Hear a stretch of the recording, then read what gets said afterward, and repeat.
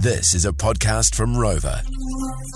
My 8-year-old Alex Flynn, if you listen to the show regularly, you'll know he asks a lot of questions.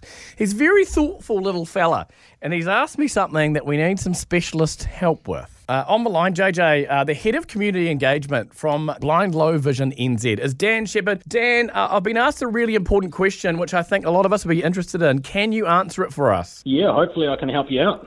Dad, I have a question. Yeah, what is it, mate?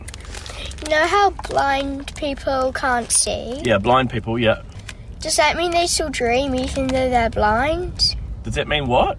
Does that mean they can still dream even though they're blind? Ooh, I don't know. Geez, that's a good one, mate. How long have you been thinking about that for? The rest of my life.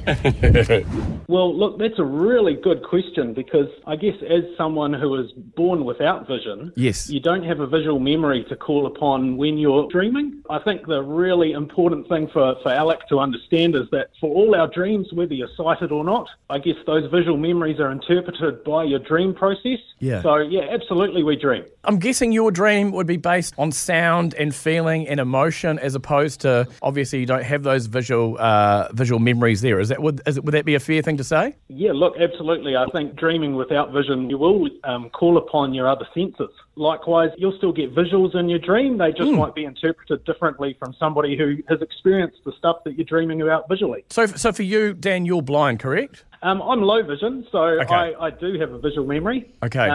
So I've got that visual memory to call upon. Interesting, yeah. Someone who has been blind from birth, do they have an opportunity to see in their dreams? That's where that interpretation bit comes in, is that for someone who has been blind from birth, you can, for instance, talk to them about the sky being blue, but they haven't seen blue before. Right. So blue is very much up for interpretation. Gotcha. That is so interesting. It's so interesting. Into And that person's imagination as well, I guess. For sure. Yeah, this is actually great. This is great to hear because I'd be so sad if someone couldn't dream for whatever reason because dreams can be quite magical but also quite scary, Dan.